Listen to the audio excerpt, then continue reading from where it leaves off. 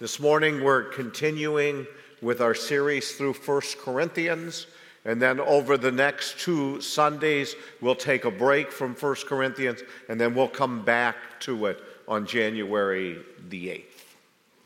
1 Corinthians chapter 4.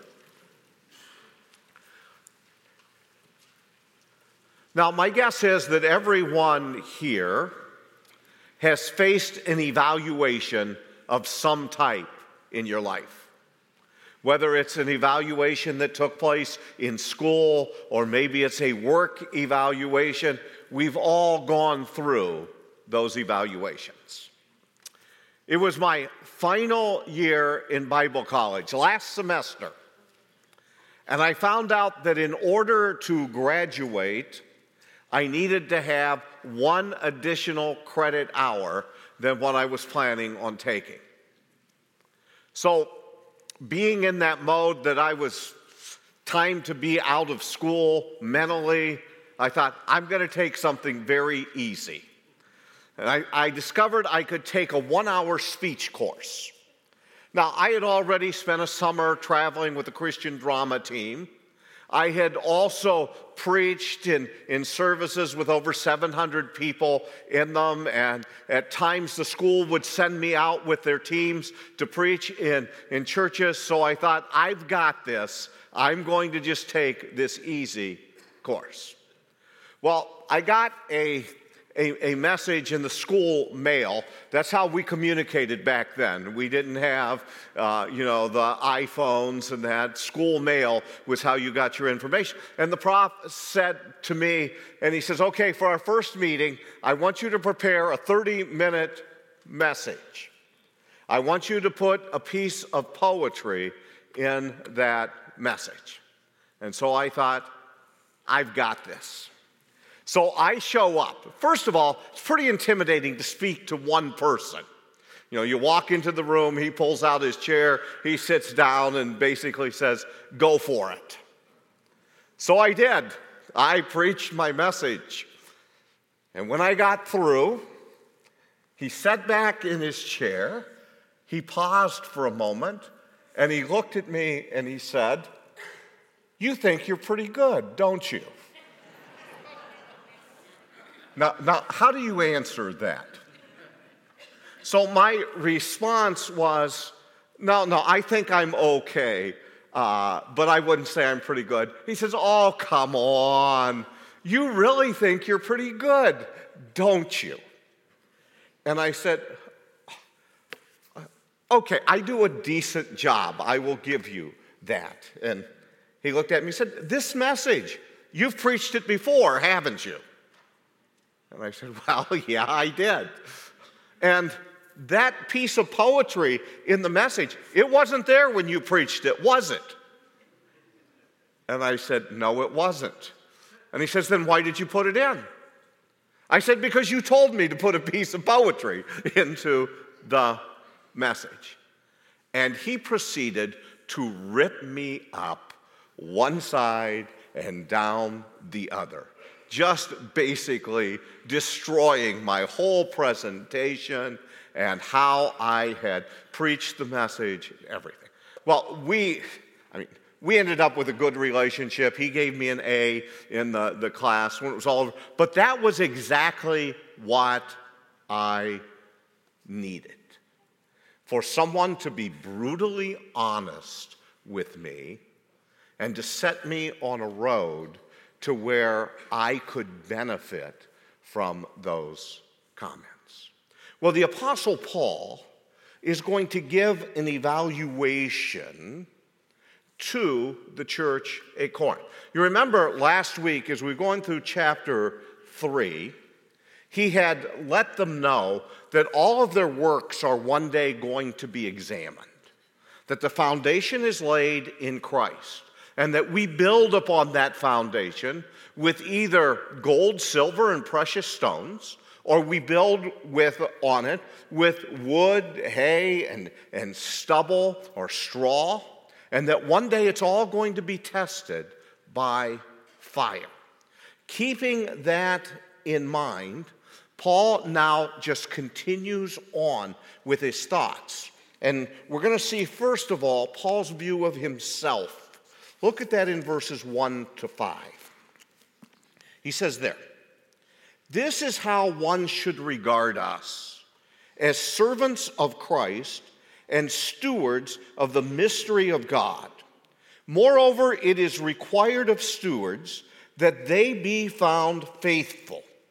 But with me it is a very small thing that I should be judged by you or by any human court. In fact, I do not even judge myself, for I am not aware of anything against myself, but I am not thereby acquitted. It is the Lord who judges me.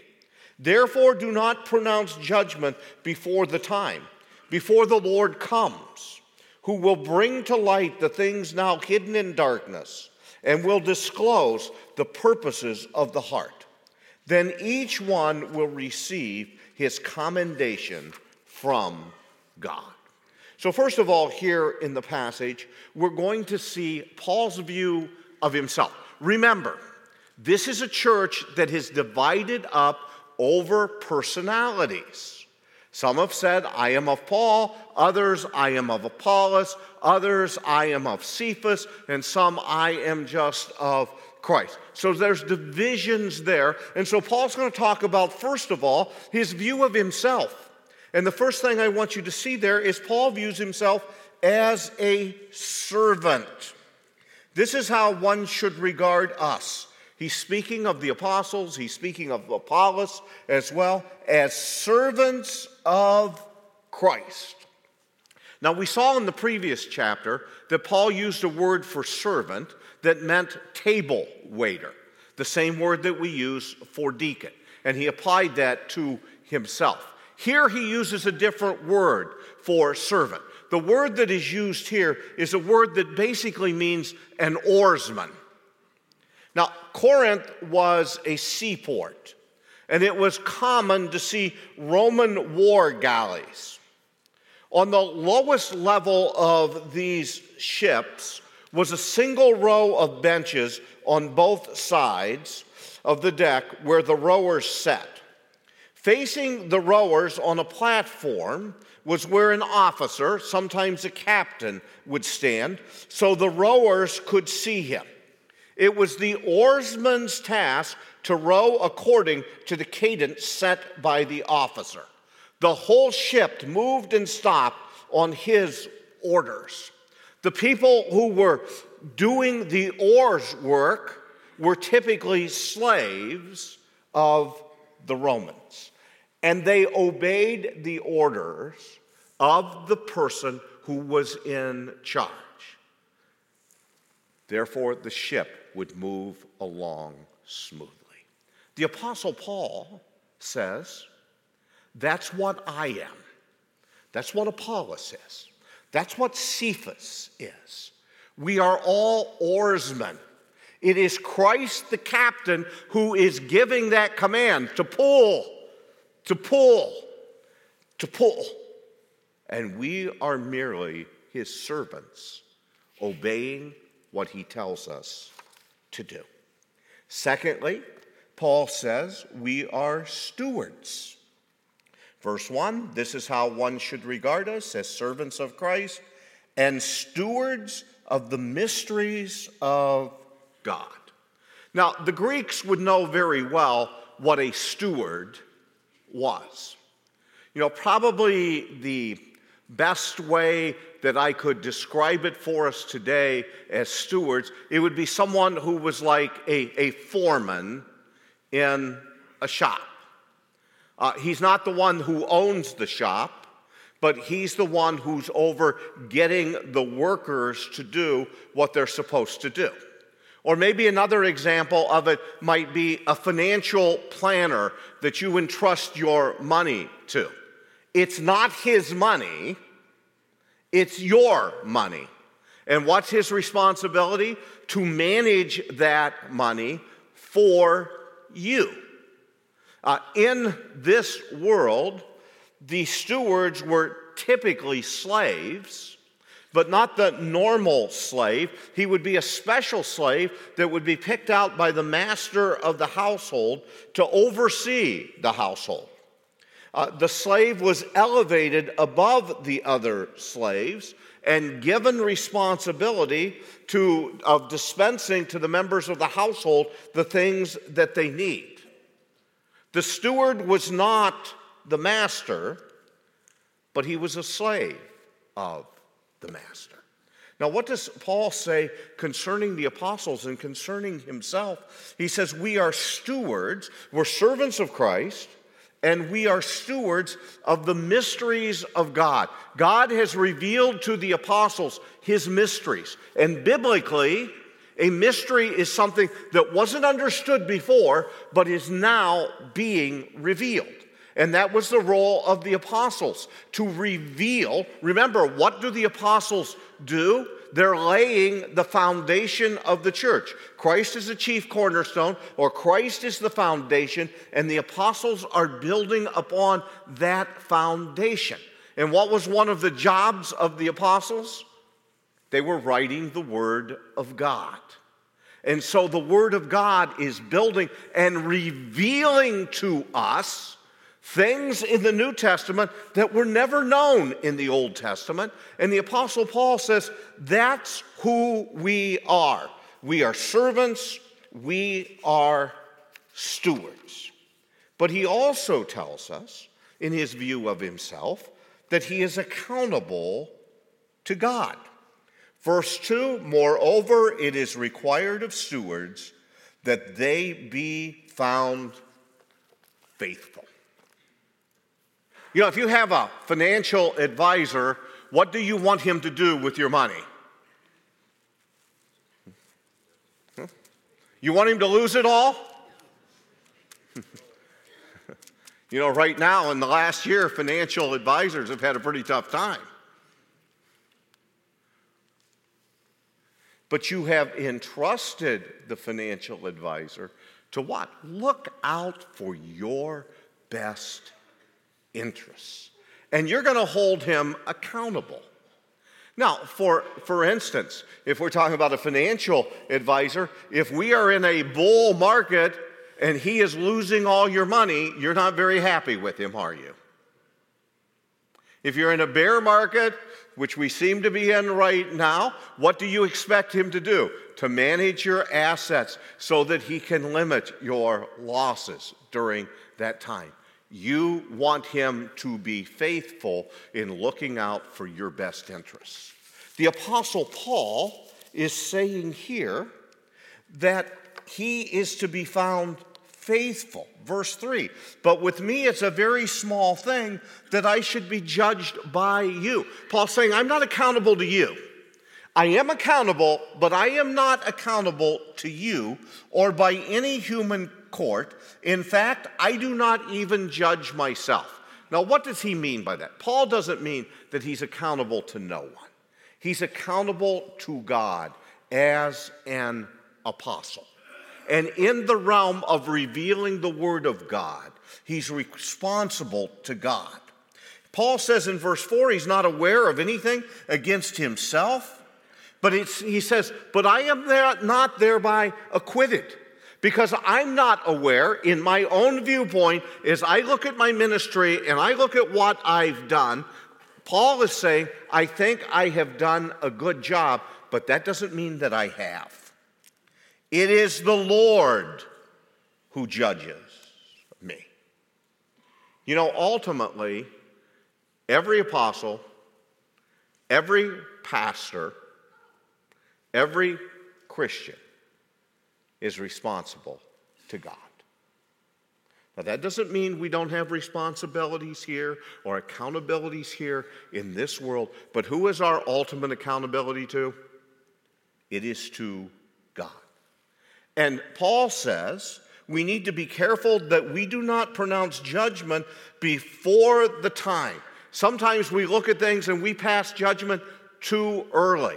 And he says we should not do that until the right time has come. And when, in case of us as Christians, that's with the coming of the Lord. So we need to remember who we are accountable to. We need to remember as a servant who it is we are serving.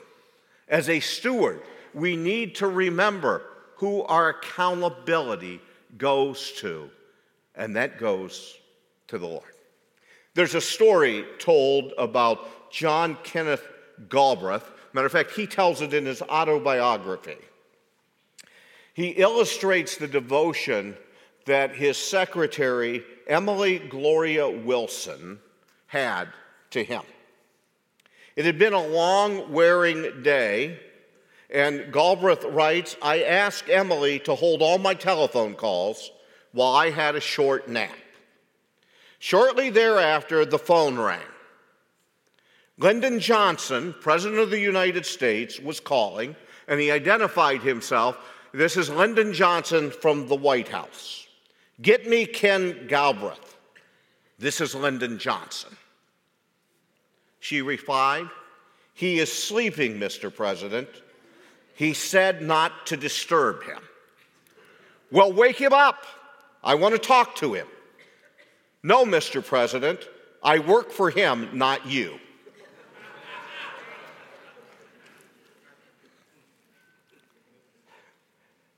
John Galbraith says later when he called President Johnson back, he could scarcely control his pleasure. Johnson told him, "Tell that woman I want her here in the White House." It's knowing who we are accountable to.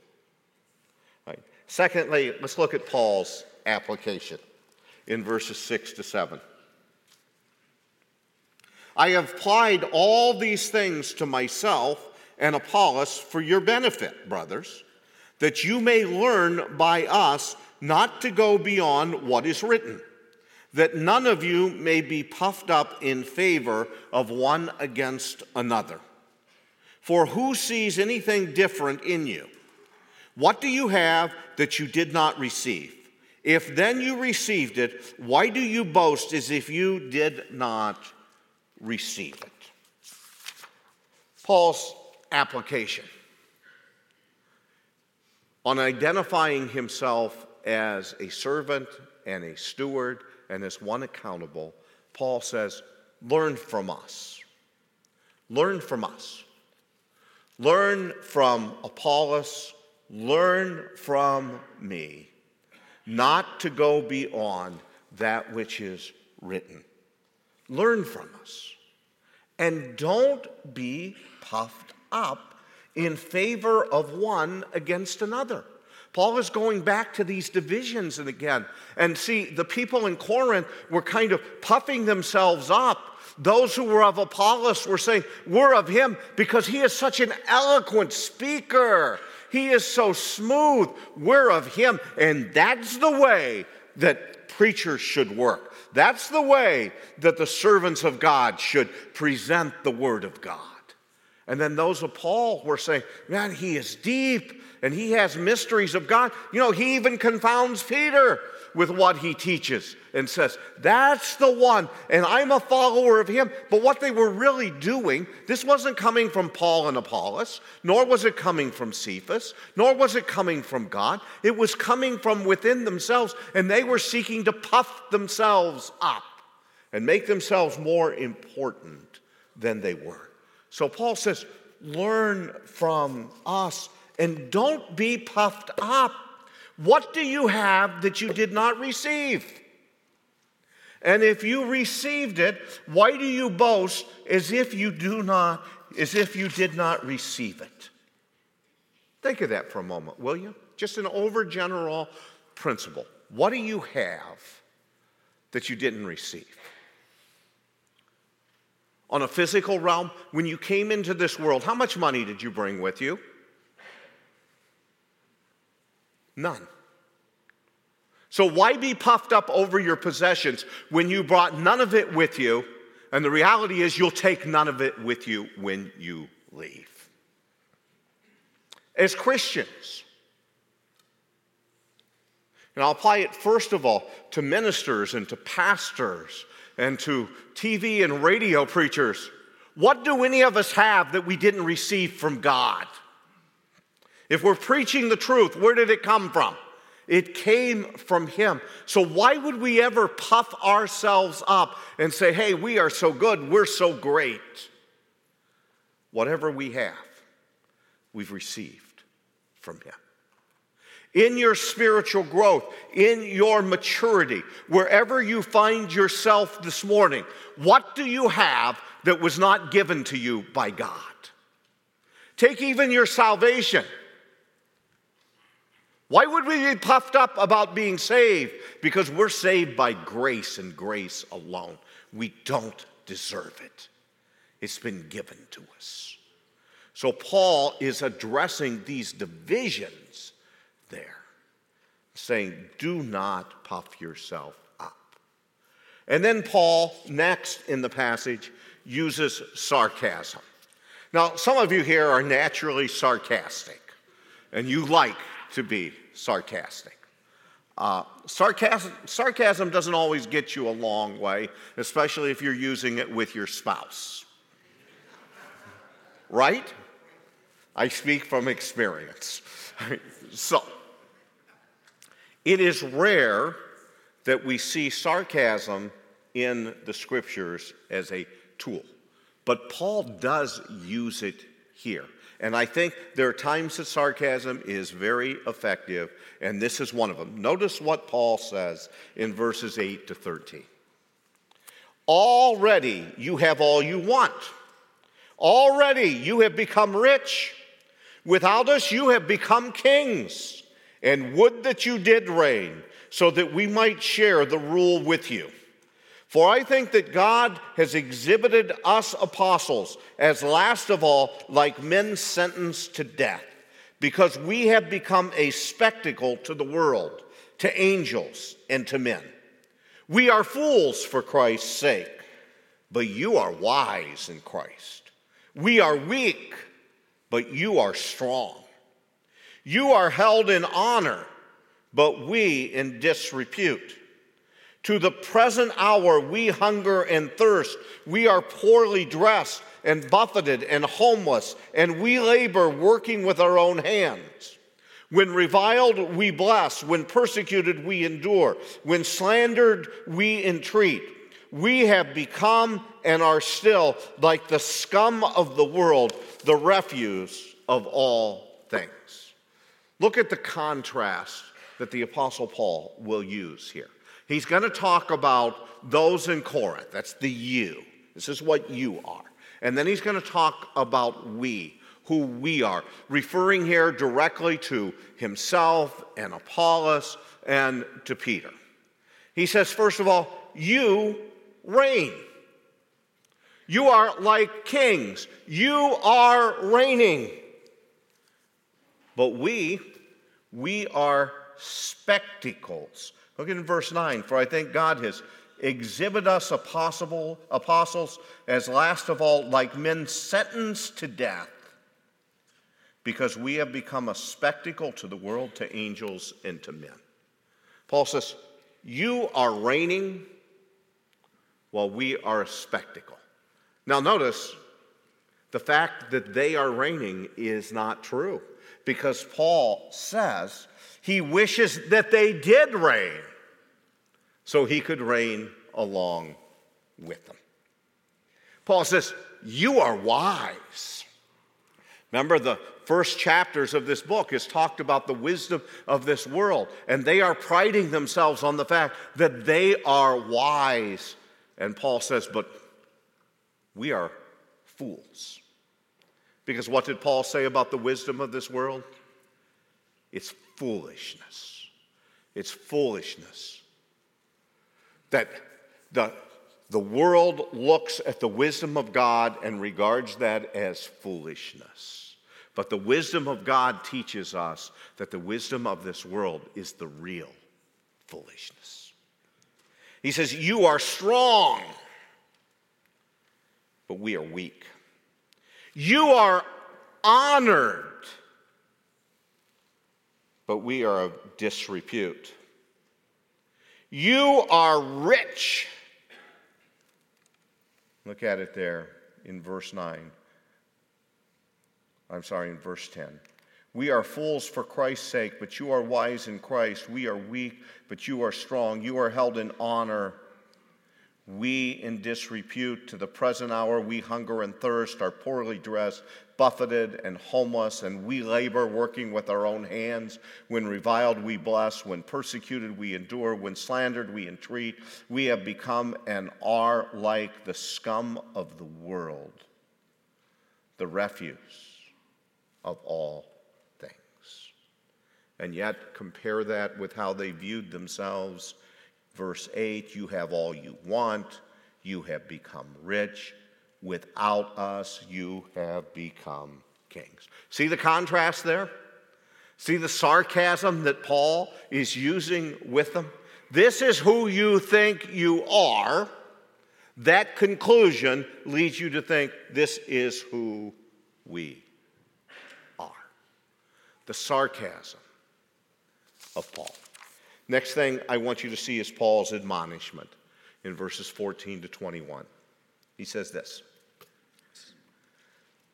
I do not write these things to make you ashamed, but to admonish you as my beloved children. Notice his tenderness there. I'm not writing this to shame you, but to admonish you. For though you have countless guides in Christ, you do not have many fathers. Paul is trying to call them back to the fact that he was their father. He's the one who brought the gospel to Corinth. Many of those in Corinth have come to know Christ through his ministry. Paul is saying you can have countless guides, many different people that will pour into your lives. But remember, I'm the one who led you to the Lord. For I became your father in Christ Jesus through the gospel. I urge you then, be imitators of me. That is why I sent you Timothy, my beloved and faithful child in the Lord, to remind you of my ways in Christ as I teach them everywhere in every church. Some are arrogant, as though I were not coming to you. So Paul is going to tell them, let me go on verse 19, 21. But I will come to you soon, if the Lord wills, and I will find out not the talk of these arrogant people, but their power. For the kingdom of God does not consist in talk, but in power. What do you wish? Shall I come to you with a rod, or with love in a spirit of gentleness? Now, Paul's admonishment to them: imitate me. Paul is living in such a way that he can say to them, I want you to imitate me. I want you to examine my life and follow me. Now, you may be thinking, well, Paul's just a mere man. Why would Paul be telling them to imitate him? Paul, in another passage, would say, be ye followers of me as I am a follower of Christ.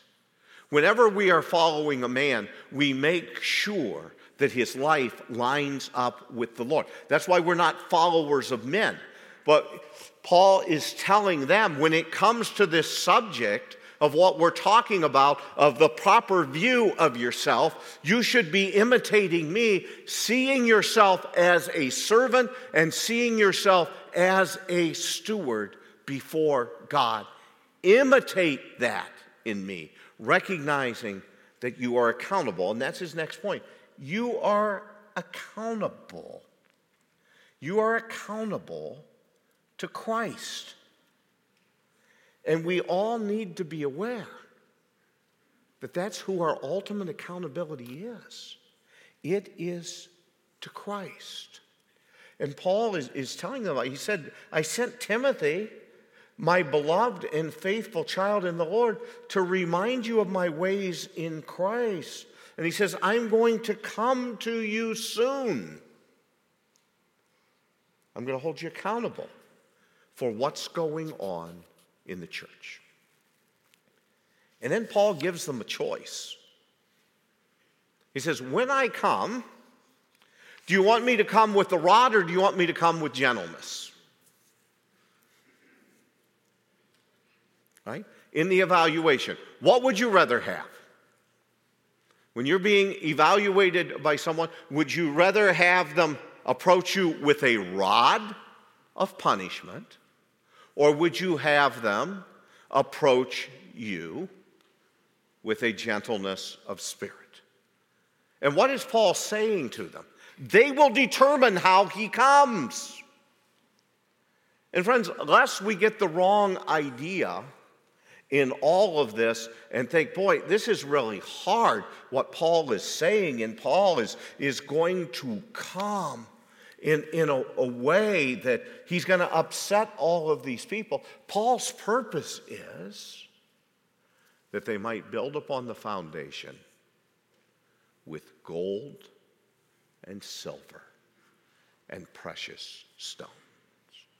Paul's desire is that they may live their lives in such a way that they will be rewarded by God when they stand before Him.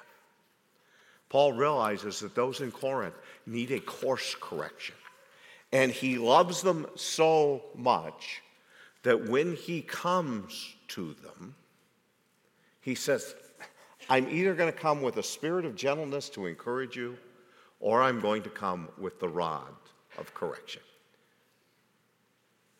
How do you want it to be? Paul loves those who are in Corinth, but he knows that they have gotten off course and they need to be obedient to the Lord. The city of Pompeii was destroyed by a volcano that erupted on August the 24th in 79 AD. Vesuvius, that mountain, erupted, and Pompeii, which was at the foot of the mountain, was destroyed.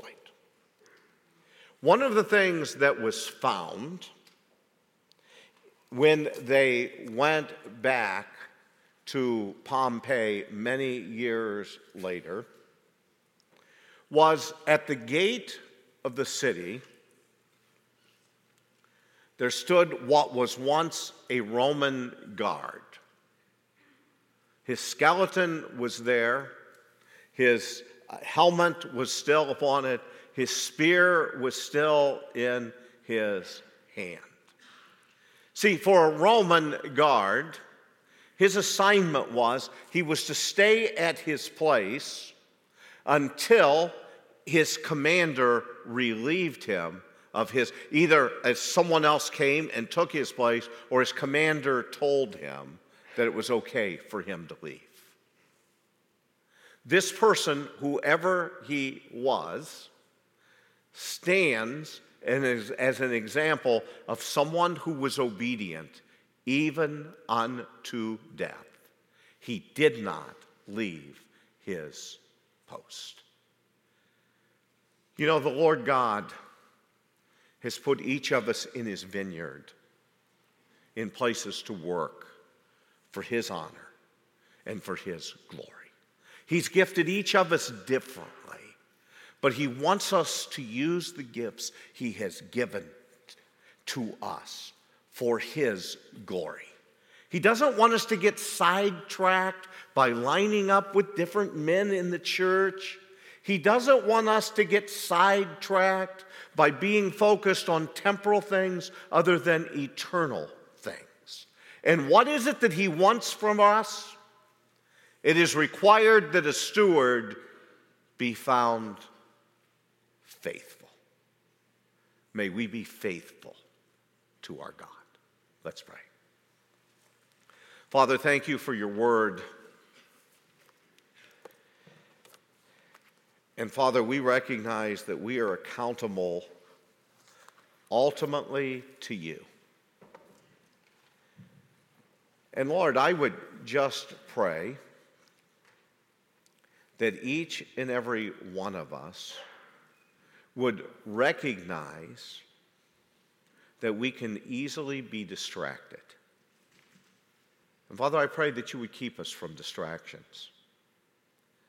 I pray, Father, that you would help us, that we would serve you faithfully in all we do for your glory. For this we pray in Jesus' name. Amen.